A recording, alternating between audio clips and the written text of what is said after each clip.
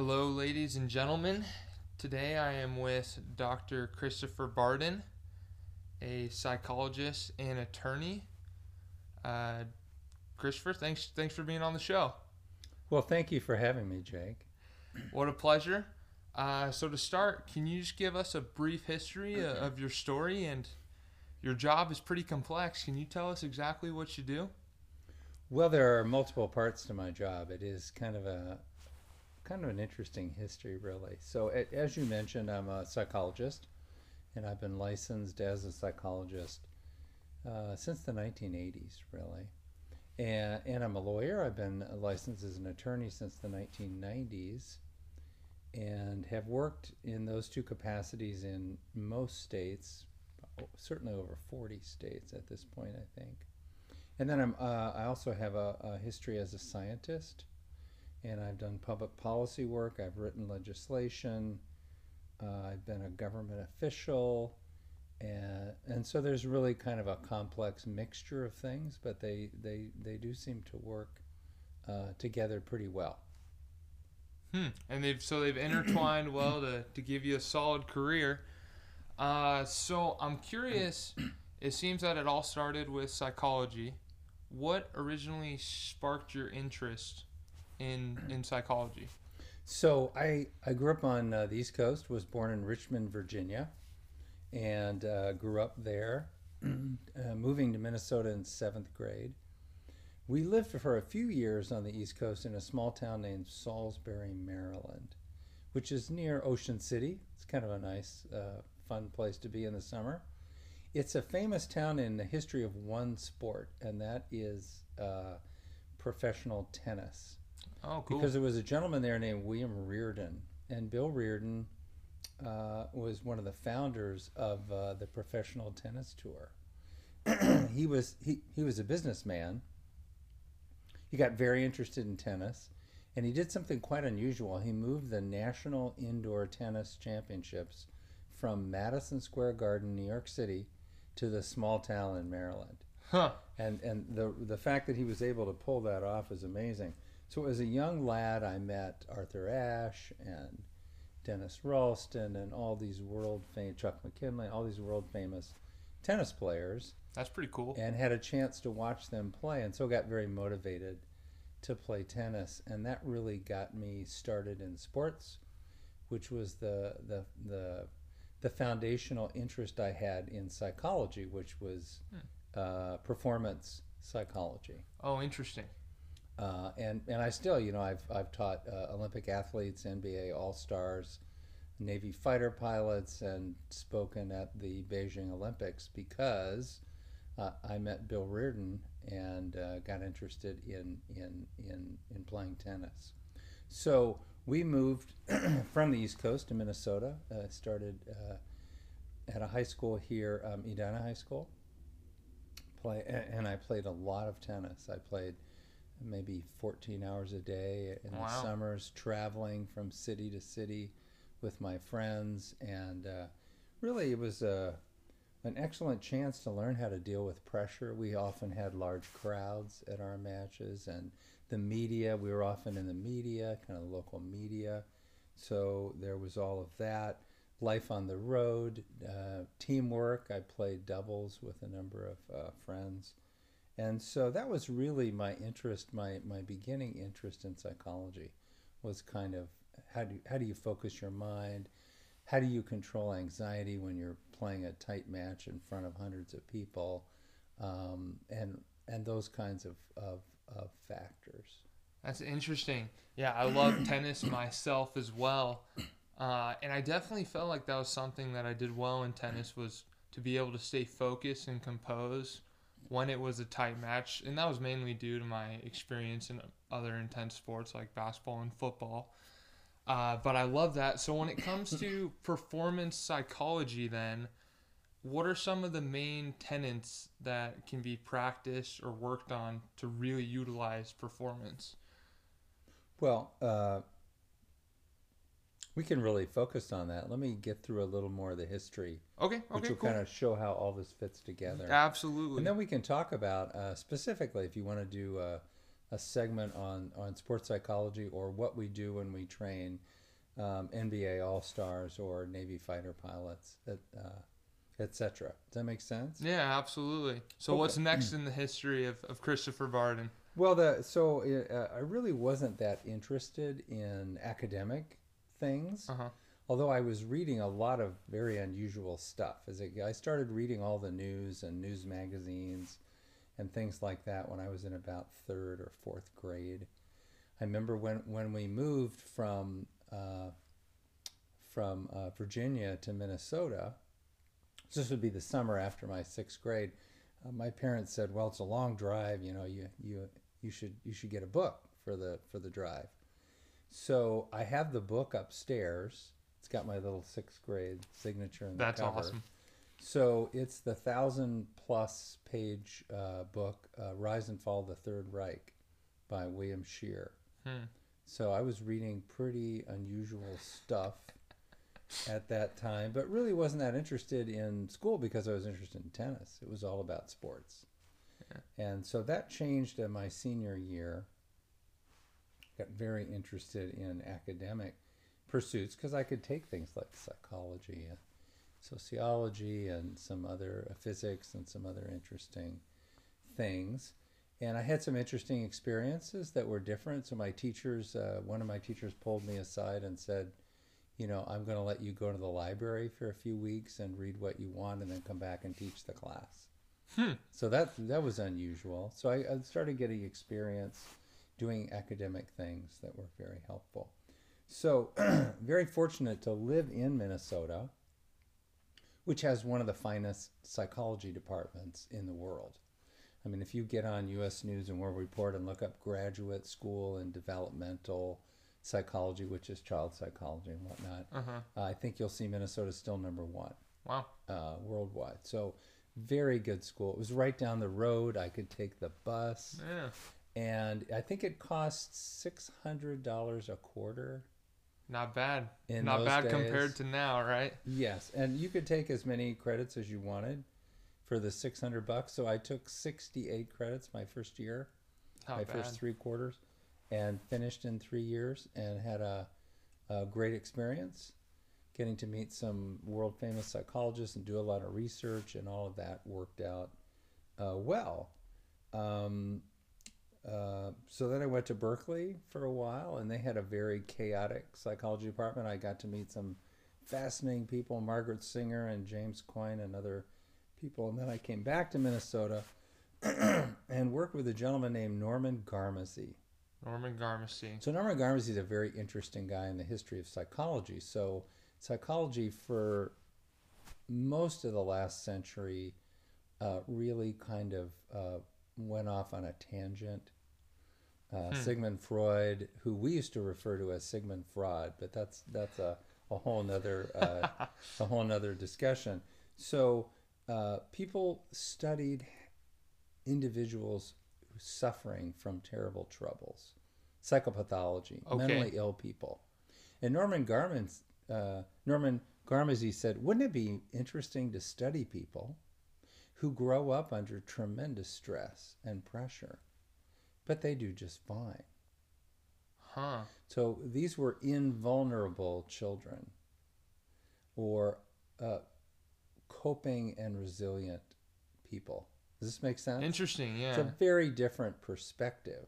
Then the Sigmund Freud sort of study the people that are suffering Exactly. and aren't as resilient or overcoming some of those problems as well. Yes, Okay. exactly. So he was one of the real founders of that movement, which has become quite prominent. Fascinating. I mean, we study people who are in war, who come back and they have these horrible experiences and they suffer from post-traumatic stress syndrome and other difficulties. But the vast majority of people don't. Yeah. Interesting. What percentage-wise? How many? Well, we don't really want to get into all the numbers. It varies tremendously, and there's all different kinds of reactions to stress. But the vast majority of people do not suffer from PTSD. That's interesting From to hear. Those kinds of experiences. In fact, many people get better and stronger through those kinds of difficult experiences, called post-traumatic strengthening. That's assuring to hear. Which is the more common reaction. So one of the great things about the multidisciplinary is a word I use a lot. It's multi-professions. So I work as a psychologist and a lawyer and a scientist and a public policy analyst and a legislative writer. And in the legal world, I do trial law and I do consulting and I testify as an expert. So looking at things from all of these different perspectives is very, very helpful. Absolutely. Sounds like it's... And so using this perspective from Norman Garmezy, I've really been studying how people cope with stress for many years. So after Berkeley, back to Minnesota.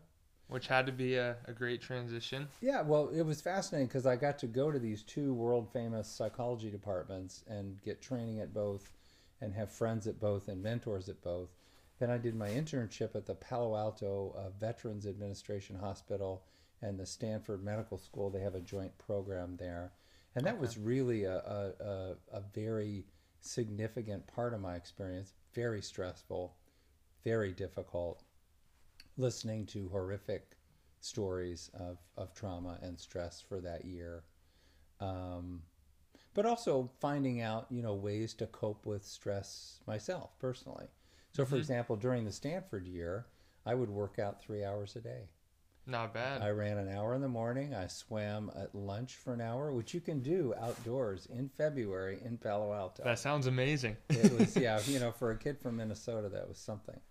So, and then in the evening, I would jump rope and watch television news. So, and that was one of your ways with coping with stress?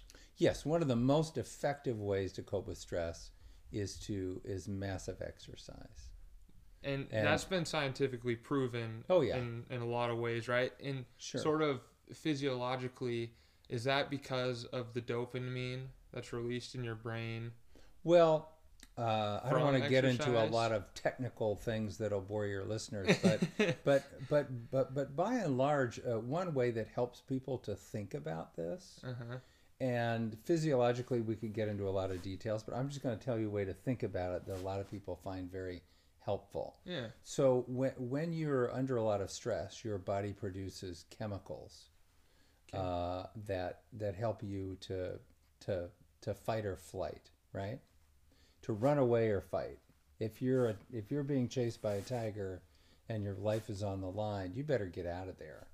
Take off. And if the tiger hits you, your blood had better clot quickly. And all of these physiological changes that are designed to help you survive, right? Mm-hmm. But that's not very helpful if you're stuck in traffic and you're angering yourself about the silly things your boss does at work, or you're worried about your grades, or whatever things you're worried about in the modern world. But your body is still producing these stress chemicals, which are floating around in your body causing trouble, right? You really don't want heightened blood clotting to be the standard response of your body for weeks and weeks and weeks of stress. So when you exercise massively, I'm not talking about walking around the block. I'm talking about sweating, intense exercise. Think about that as burning up those stress chemicals. And many people will tell you that that's what it feels like. Huh. So that's what now I've also worked with people who are quadriplegics who can't do that. And then there are other ways to deal with stress that are cognitive, that are philosophical. The most powerful way to deal with it actually is by faith and by conversion and by serving other people. But we can get to that later. Interesting. So there's many different ways and aspects that you can deal with stress. You can cope, you can be resilient, and you can function even in the most difficult of settings and circumstances. So finishing up at Palo Alto, I also was the first psychology intern in the Minnesota maximum security prison one summer. Wow. That was quite an experience. I can't imagine. So I had to go through a number of doors with the big iron gate. And then you're locked in the middle of two gates, and then the other gate opens, and the giant keys and the locks. And then I had to sign a form that if I was taken hostage, I understood they would not negotiate for my release. It was a very intense summer. And I ran a group for these horribly violent and difficult and troubled people. So again, just learning stress, difficult environments, how people cope, or with the people in prison, how people failed to cope with stress. Um, so after that, I began teaching in a couple of medical schools and working with some internationally famous surgeons who rebuild children who have terrible birth defects, or they're injured in explosions or a variety of other things. So trying to help families and children cope with complicated medical stress was kind of the next thing that I studied. What types of surgeons were these?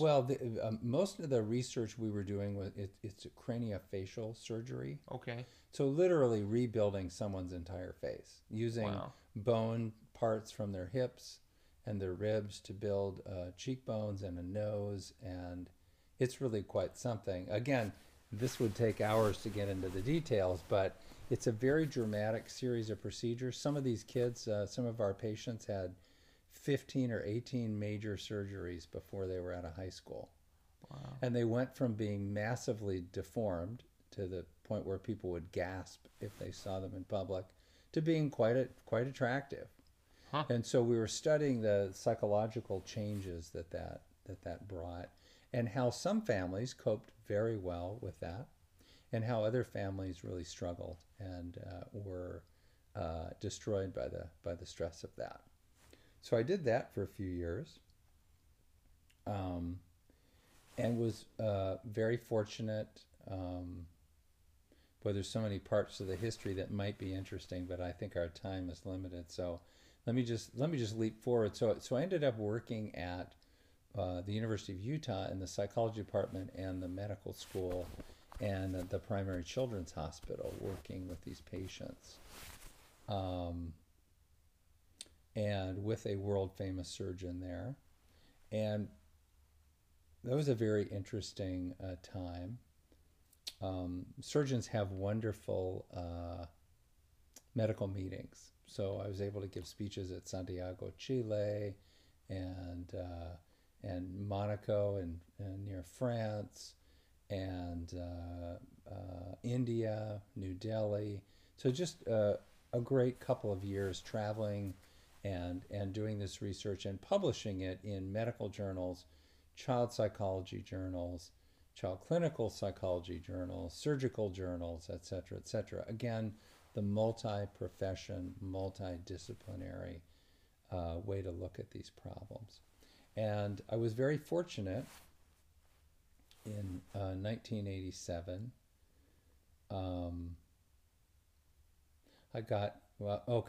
I'm going to go ahead and mention this anyway. We don't get too sidetracked. Absolutely. So I was leaving Texas. I taught at SMU for a few years, and I was the psychology department at Yale voted to hire me, and the dean said, "You can't hire this kind of person. You have to be more diverse." And so a white male. So I ended up, and they actually almost got in litigation. They were faced off for like 3 months. Wow. And so my second choice, though, was willing to wait until they worked that out and to figure out what would happen. And so I ended up moving to Utah, which worked out really well because I met this young woman running at the track, and that's my wife. And yeah. Beautiful timing. Yeah. Very, very, very lovely experience living in Utah, too. And that's where I had been studying coping and resilience for years, and it turns out the best, most effective way to cope with stress is through your faith. And that's been true for centuries, and people have known that for centuries. But the field of psychology really doesn't like that finding. And so anyway, but that... How do you integrate faith with psychology? Because you just said it works the best, but the field of psychology hasn't always worked that in as well. How do you integrate that to make them work together? Well, that's been one of the great things about. I met my wife, And I had been studying world religions for 10 years. I'd been on these various trips to give speeches around the world. I'd been studying world religions and how people cope using faith. I'd been to the Tangboche Buddhist monastery near Mount Everest in the Himalayas, where I spent a very lovely couple of weeks. I'd been to Rome. I'd read everything from the Tibetan Book of the Dead to ancient documents, early Coptic Christian documents, and had really done quite a study, really, of various faiths around the world and how they helped people to cope with stress. And that's where I really found out about the Church of Jesus Christ of Latter-day Saints, studied intensively for several months, joined, became a member. Now, as a member of the church, you serve in what's known as a calling.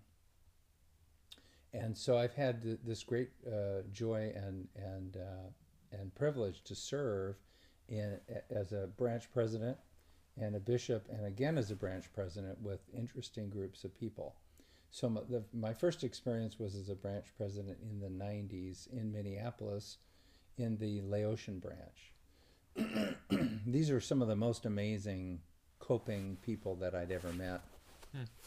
They're survivors of the Cambodian and Laotian communist concentration camps. Such a heart-wrenching Some of the most ordeal. extraordinary stories you could ever imagine. And many of these people were simply able to cope with levels of stress and difficulty such that it's hard for most people to even comprehend. But they taught me quite a bit about that. Again, the most profound thing for them was their faith and their ability to utilize their very effective habits that they'd learned over many years. And to get back to your sporting question and to link it into the coping question, essentially people learn habits, and they either learn effective coping resilient habits or they can learn habits that are destructive. And some of these are pretty obvious. So we talked about massive exercise. People either have excellent exercise habits or they don't. Now, I've seen people change. We had a patient at Stanford, Palo Alto VA, for example, who weighed a little over 300 pounds, and his health was deteriorating. He had developed severe diabetes, and we just couldn't motivate him to work out, to change his diet, etc. The thing that transformed him was he was told that he would be blind within a year if he kept on this path. And that, losing his vision, and some other spiritual aspects, which we don't have time to get into, he became motivated. And there was a park course, which is kind of a little trail around the entire hospital complex at Palo Alto. Okay. And they had places where you would stop and do sit-ups or pull-ups, or you'd do various kinds of exercises as you made your way around the entire, and there's a lot of buildings there. It's not just a hospital. It's more like a small college. And so he began on this park course. I went with him a few times, and he had to change his thinking habits from I can't do this to this is very important. I can do this. I enjoy this. This feels great. Anyway, slowly over a period of months, he began to lose weight and get fitter. By the end of the year, he had lost about half of his weight, and when I left, he was preparing to run a marathon, and his health was restored. So people can make dramatic changes in their habits if they're motivated. Does that make sense? Yeah. So, there's a famous philosopher who said, love changes people's behavior more powerfully than anything else. And that's a great quote. Yeah, it's very true. So, well, along those lines, there's I forget his name, but I was listening to a podcast. He was on the Sam Harris podcast where he talked about the problem of depression. And he's not against antidepressants by any means, but he had experienced antidepressants and said he just had to keep taking them over and over again. Yeah. He said, why is this happening to me?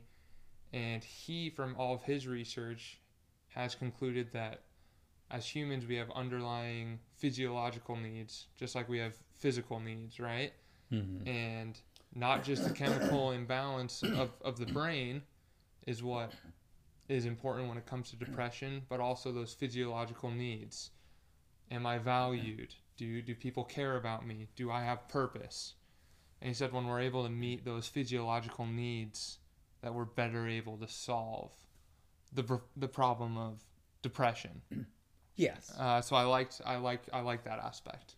So you're into a whole nother topic now, which would be another entire Yeah, just a little side podcast. note. Just a little side note. Yeah. So we're in the midst of a tsunami of anxiety and depression. There's a lot of theories about why that is. Mm-hmm. Clearly, it's not genetic. Our genes haven't changed that radically. It is true people are much less physically fit than they used to be. I mean, if you worked on a farm all day, you got your workout in.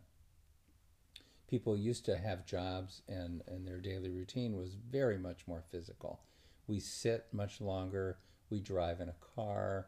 We just don't get the kind of exercise that we used to. So that's one of the big changes that may be damaging people's physical and emotional and psychological health.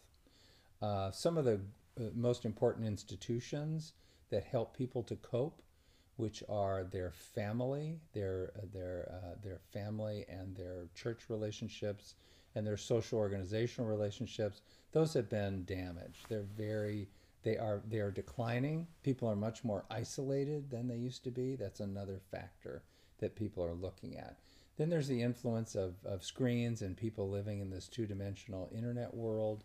We could talk about that for a long time. That's another factor. Then we have drugs and alcohol and opium and marijuana and all kinds of other things that that are typically damaging ways to cope with stress. If people misuse and abuse those, that can harm their psychological and emotional health. And then we have this great controversy about psychiatric medications. And that is a very controversial subject. We could spend the rest of the week on that, much less this podcast. I would just indicate to people that clearly medications help some people. They appear to be like a placebo for most people, and they are very damaging to other people. And we do a very poor job of predicting what's going to happen to people when they start taking these meds. Okay. There's a book out called Anatomy of an Epidemic by Robert Whitaker, who's an award-winning journalist. I mean, if people want to get just a little touch of what the controversy looks like, they could read that book. I do think, though, that it's clear, and I've seen, that there are many ways to deal with anxiety and depression. And it would probably be wise to use the healthy and historically validated methods before going to the meds. Some people might need meds right away. Some people might need to be locked up in a hospital. But for most people that we call the walking worried, massive exercise, running, biking, swimming, classes, whatever you want to do, martial arts, tennis, something that really makes you sweat and burn up your stress chemicals can be extremely helpful. Learning to control your thinking, to monitor your thinking. There's a book called Feeling Good, The New Mood Therapy by David Burns, who's a professor at Stanford Medical School. Feeling Good has sold millions of copies. It's actually been subjected to scientific study and has been shown to be a very effective treatment for depression. It's a book. Wow. People can read this book in a couple of days. It's written for a high school level. I've probably given out 400 copies of this book, and I use it in my counseling, church counseling, and other ways that I deal with people. So from reading the book alone, people have been able to feel less depressed. Yeah. I mean, I think one of the studies I looked at, 70% of people were essentially treated very effectively in a couple of months by reading and working through a simple book. That's extraordinary. So you've got exercise, you have this book, which teaches the skills of what's called cognitive behavior therapy, which is one of the few scientifically validated treatments for anxiety and depression. I mean, there are all kinds of schools of psychology. There have been for many, many decades. And some of them are quite dangerous, and many of them are quite not effective. And cognitive behavior therapy and just a few others have been validated to be useful and effective. So if you're doing exercise, if you're reading feeling good, and you're doing cognitive behavior charts and graphs and working on the way in which your mind can control your levels of stress, if you're doing those two things, if you're eating a healthy diet, this is another problem we have in our modern world. People's diets are dramatically less healthy than they were a century ago. And then you've got the whole faith, religion, conversion, belief system. And then you have the whole social connection and being around people who support you and you feel connected to. And then you have this spending more time serving other people than thinking about yourself. So there's a whole set of skills and habits that we're talking about here that can be very effective in dealing with emotional problems before you ever get to the question of whether or not you want to take drugs. Does that make sense? Yeah. Interesting debate there, yeah. So many people go in, and the first step, the very first thing they do is they get on these drugs. So I think there are a number of books out there talking about this and the controversies. But clearly, if people will change their habits, try that first.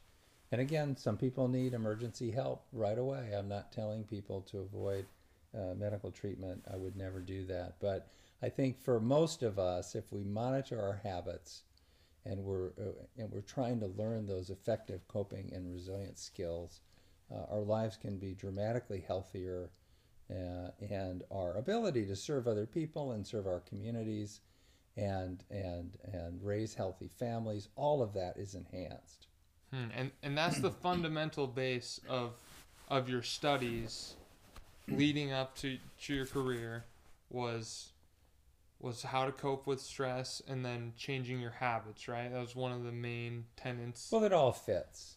It all and it fits with sports psychology. So when I would work with NBA All-Stars or Navy fighter pilots, you're trying to teach them coping skills because they deal with high stress, right?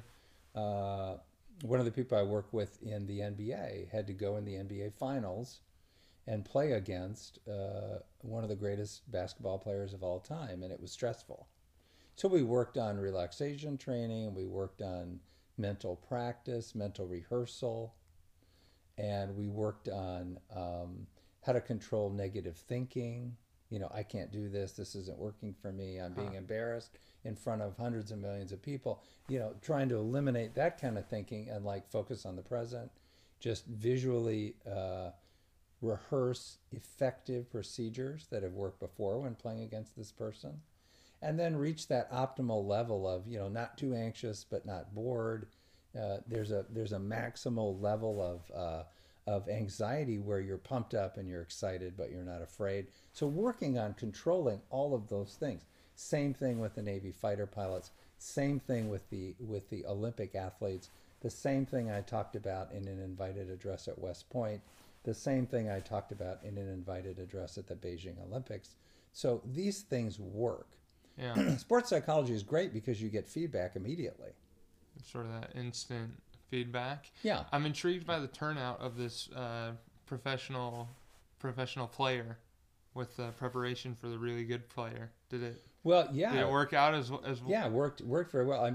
So I work with a nationally prominent college basketball player, and who wanted to get drafted, right? And the big problem he had was his free throw shooting percentage was too low. So we worked on that. We worked on motivation to practice. We worked on visual practice. We worked on, if you visually practice in your mind for some aspects of some sports, it's as effective as actually doing it. Huh. So when people are injured, for example, they can keep practicing in their mind. So Because they're just going over everything. yeah, the U.S. ski team, for example, if you injure your knee, they'll have you visually practice running the course. Fascinating. But not just in a lackadaisical way, in incredible detail, feeling the wind and hearing the noise and feeling your muscles and incredible detail. So, the,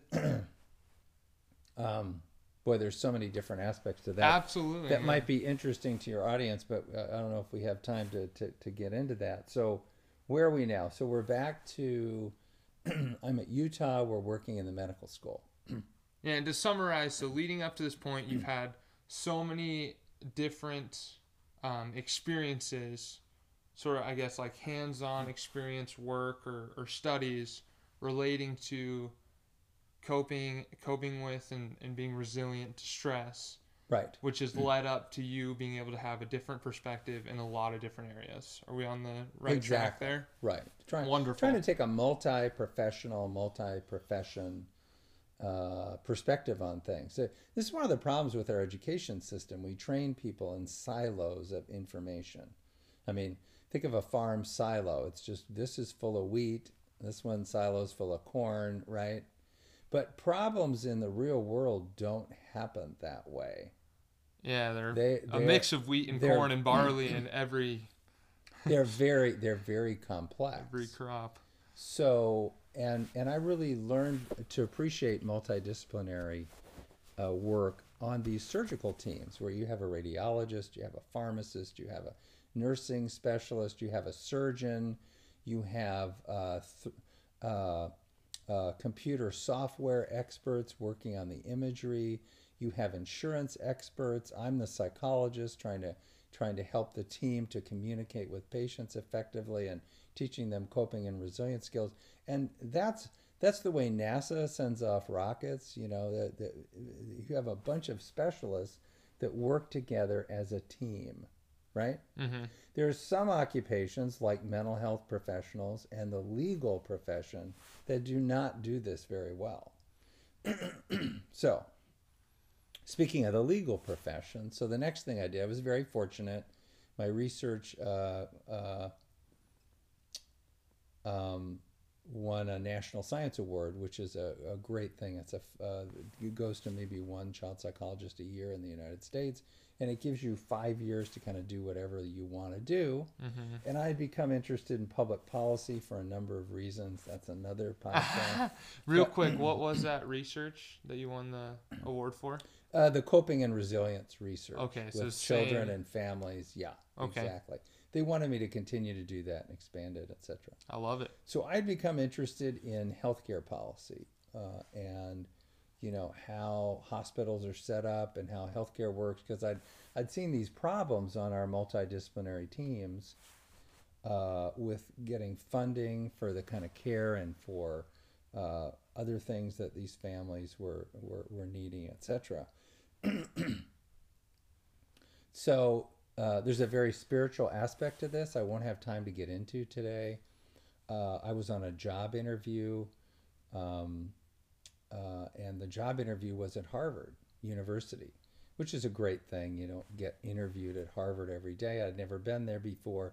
I was walking through the Harvard yard and enjoying my evening before I had this excruciating interview with the entire faculty of psychology and giving a speech to the entire faculty and all the grad students for several hours and then having them question you intensely. It's a very intense experience. So I was just walking it off, relaxing, using my coping and resilience skills. Sounds like your performance psychology background helped you with that. that was very helpful.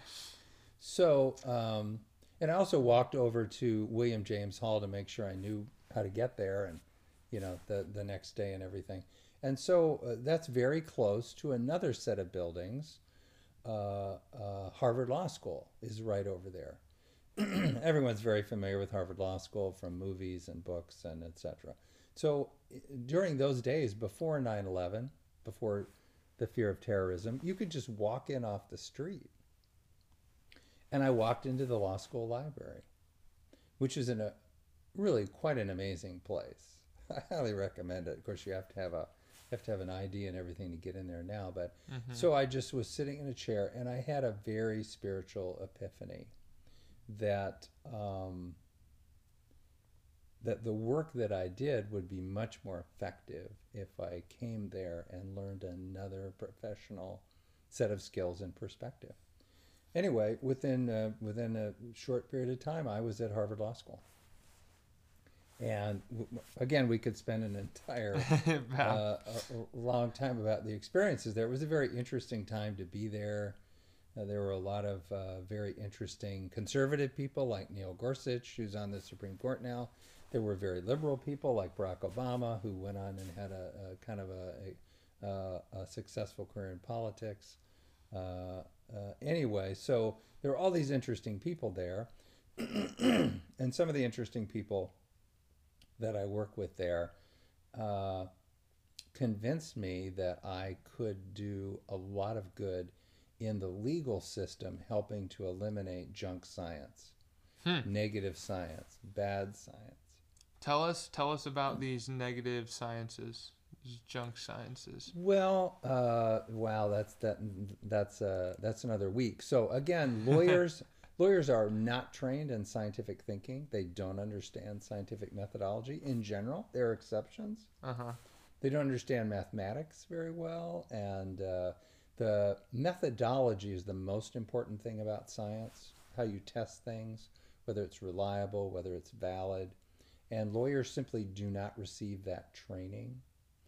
I have a recent case with a very well-known lawyer, Alan Dershowitz, and he and I agree that it's time for lawyers to learn science. Because a lot of what you do in the courtroom is based on science, or good science or bad science. Based on data and Yes. studies relating to how they should Yes. decide a case, right? Correct. I'll give you a very specific example, a family law case. A judge has to decide who gets the kids, mom or dad, how much time they spend with the kids. That can be complicated. It can be very complicated if improper junk science testimony gets involved. So let's say, for example, there's a therapist who's poorly trained using unscientific techniques. I've seen cases where therapists base their opinion on who should see their children based on doll playing. Wow. I would not want my... If that sounds medieval, that's because it is.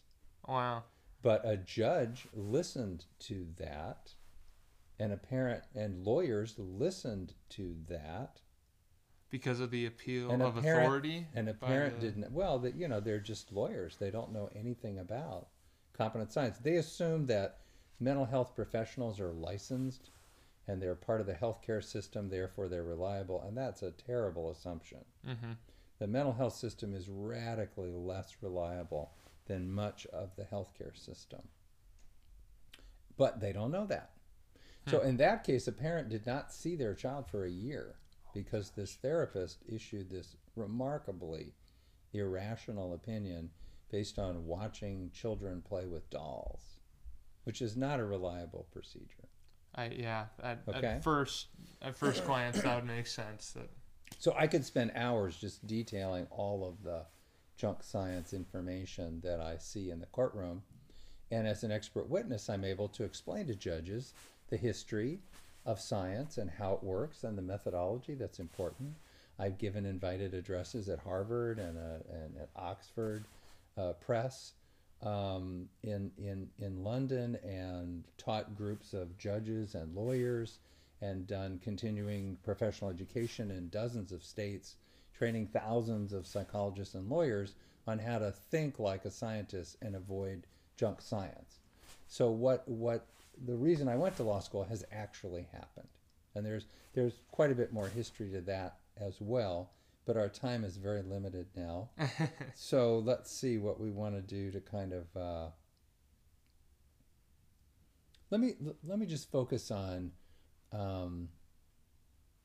to go back to the habits that I think that your listeners would be captivated by. Well, they would find it useful, useful information.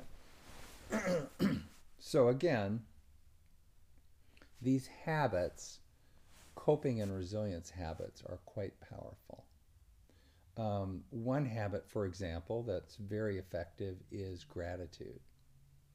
And you hear people, religious leaders often talk about this. You'll hear them say it's important to develop the attitude of gratitude. And that is so true. Almost anything that happens to you can be perceived as a terrible thing or a blessing, depending on how you look at it. So, for example, one of my good friends in the Laotian branch had been captured by the communists in the Laotian Cambodian communist takeovers. And in Cambodia, as you may know, a huge percentage, a quarter to a third of all the people were murdered by the communist leaders of that country, Pol Pot and his followers. They were especially interested in re-educating, which meant torturing and indoctrinating and threatening people that were educated, people who could read and write. And so my friend had been a Buddhist monk. He could read and write. He also knew meditation, and he had excellent mind control skills. But so he was chained to the floor in a gymnasium with 300 people for 6 years, and I believe only 20 of them survived. Wow. And so I asked him, how in the world did you survive this horrific experience? This is a person who's happy, well-functioning, happily married, children, very successful. And so he said, well, at first I realized, and here it comes, this is a golden rule of coping and resilience. Golden rule. He said, at first I realized there were things I could control and things I could not control. And so I began to focus on the things I could control. Fascinating. Right. So think about how much of your faith is based upon this knowledge, though. Huh. And if your belief is that the world is a randomly generated bunch of humans are randomly generated protoplasm, that's not a very hopeful view of the world. And you see people get into a lot of trouble with that view of the world. If, on the other hand, you believe that the universe is controlled by an organized, super intelligent, loving God, that's very hopeful. Huh. So that even right then is a powerful coping and resilience tool. And so this whole notion of agency, or what people can control or not control, is really a very important part of faith and conversion. It's also a very important part of coping and resilience. So my friend chained to the floor in Laos, and people were being beaten to death randomly around him pretty consistently, and they were released once a month to shower. It was a horrific experience, far beyond the experience of virtually anybody you've ever met. So anyway, he said, so I realized I could control my thoughts. So I began to focus on positive memories that he'd had, and I looked for things to be grateful for. Okay, so this is the second major golden rule of coping and resilience, but how do you do that in that situation? And I asked him, and I'll never forget his answer. He said, at the end of the gymnasium we were chained in, there was a window. And many days a beautiful ray of sunlight would come through the window on the wall across, and it was lovely, and for this I was grateful. And he bowed and put his hands together. And I realized at that moment I was sitting in the presence of a world-class gold medal coping and resilience master. Wow. I'm at a loss of words. So, and that leads to another skill that I teach people that I call the very, truly very bad day scale. So I was teaching a student, and this will probably be my last story for the podcast, but hopefully this is information that your listeners can use. Yeah. To have faith in a hopeful universe, and to focus on finding things to be grateful for rather than complain about, and to get some serious exercise, once a day or as often as they can, and to and to focus on things they can control and let things they can't control go. So anyway, the experience with this friend of mine came back to me. I was teaching a college class, and a student came in frazzled and said he couldn't take the final because he'd had such a terrible day. And so, being a coping and resilience person, and the class was based upon some of that, we asked him what happened. And so anyway, he had some fairly typical things that had happened. He'd had a flat tire, he'd lost his job at the mall, whatever. And so he's looking at it from the perspective of a person that has very limited historical experience. Apparently didn't understand that people were killed in the Colosseum, or that, you know, the Napoleon's army was pretty much wiped out on the road back from Moscow. Just the kinds of horrific experiences that people experience through life for centuries. And he actually believed that he'd had a terrible day. So I wrote on the board the truly very bad day scale, which went from, you know, having a nice day, reasonably nice day, to having a truly horrifically awful experience, like my friend at Laos, in Laos, Yeah. or people even worse experiences. You know, I met people at the VA hospital and people who were in the Laotian wars who had worse experiences than him. I'm not going to tell your listeners that because they might be traumatized by the stories. Uh-huh. But if you put this on a scale, and some of them were quite famous. So the early Christians, some of them were fed to the lions in the Colosseum after their children were fed to the lions. Most people don't sit and appreciate that those are real experiences. People really had those experiences. They're not going to have those experiences. So I've worked in hospitals and prisons and VA hospitals, and I've worked with medically very fragile and complicatedly ill people, and I've worked with survivors of concentration camps. I've heard a lot of very negative stories. Yeah. And so most people you know, on a 1 to 10 truly very bad day scale, they've never even had like a 4 on that scale. I mean, haven't gotten close. If you're a 4 probably. If your dearly beloved grandparent passes away after a long life, and you know,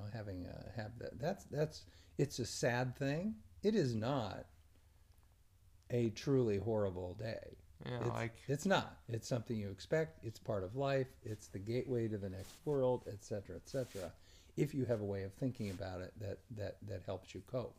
Some people deal with cancer. I've worked with a lot of people dealing with terrible illness and pain and all of that, but nothing like being in Napoleon's army trying to get back from Moscow, or being on the Russian front in World War II, or I've talked with survivors of the Holocaust in Germany. So, you know, just people have been through these horrifying experiences, and yet most of us, thank goodness, live in a safe country.